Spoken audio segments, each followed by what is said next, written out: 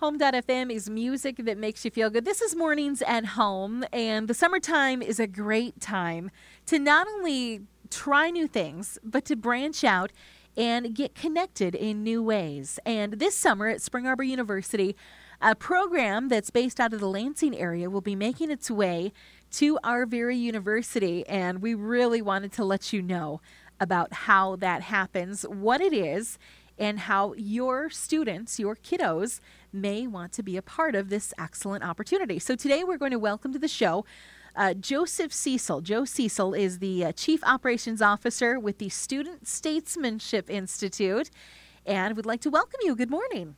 Good morning, Rachel. Thanks for having me. Thank you. Now, I know that you guys are based out of the Lansing area.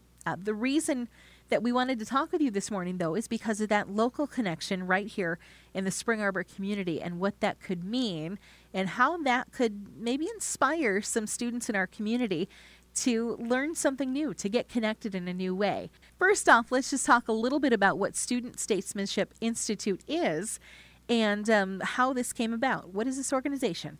Yeah, absolutely. So we've been around for just over 25 years now, and at SSI, the Student Statesmanship Institute, is all about equipping and empowering the young people today to be the leaders of tomorrow, or even to be leaders of today, where you want to build up this next generation and equip them to effectively engage with their world and be the leaders that we need. That young people are a small percentage of the population, but we like to say that they're 100% of the future. And so for over 25 years, SSI has been focused and dedicated to equipping and empowering these students through real-world simulations where we bring in students, high school students from all around the state and actually all around the country.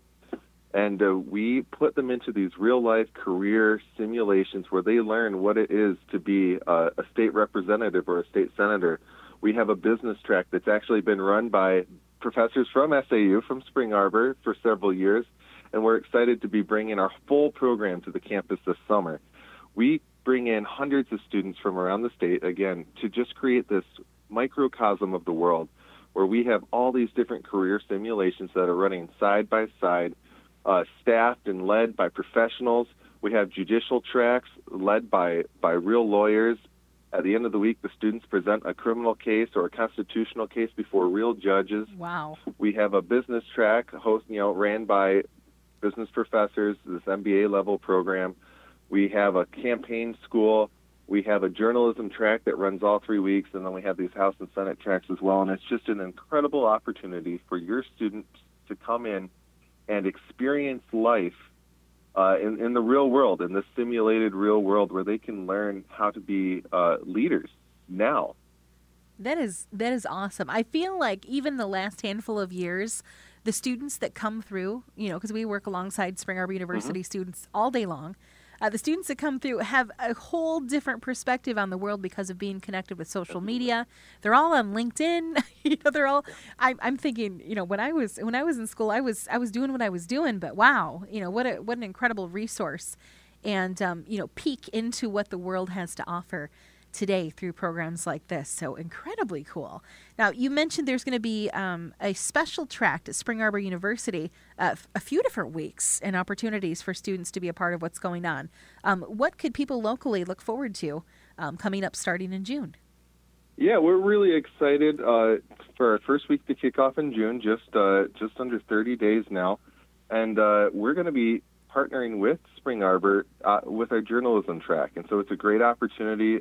Spring Arbor's graciously offered to let us use their filming studio and some of their equipment and borrow a few of their instructors as well to just provide some, again, an element of realism and increased professional training for these students to come in. And again, our students do everything. They come in the journalism track, they print a daily newspaper, they write the articles, they film weekly broadcasts, multiple broadcasts throughout the week, running the equipment, helping to edit, and do everything themselves. We bring them in and we want to equip them and just treat them like adults for the week, immerse them in the real world, and help them to develop these leadership skills and the chops to just make it in the real world and prepare them.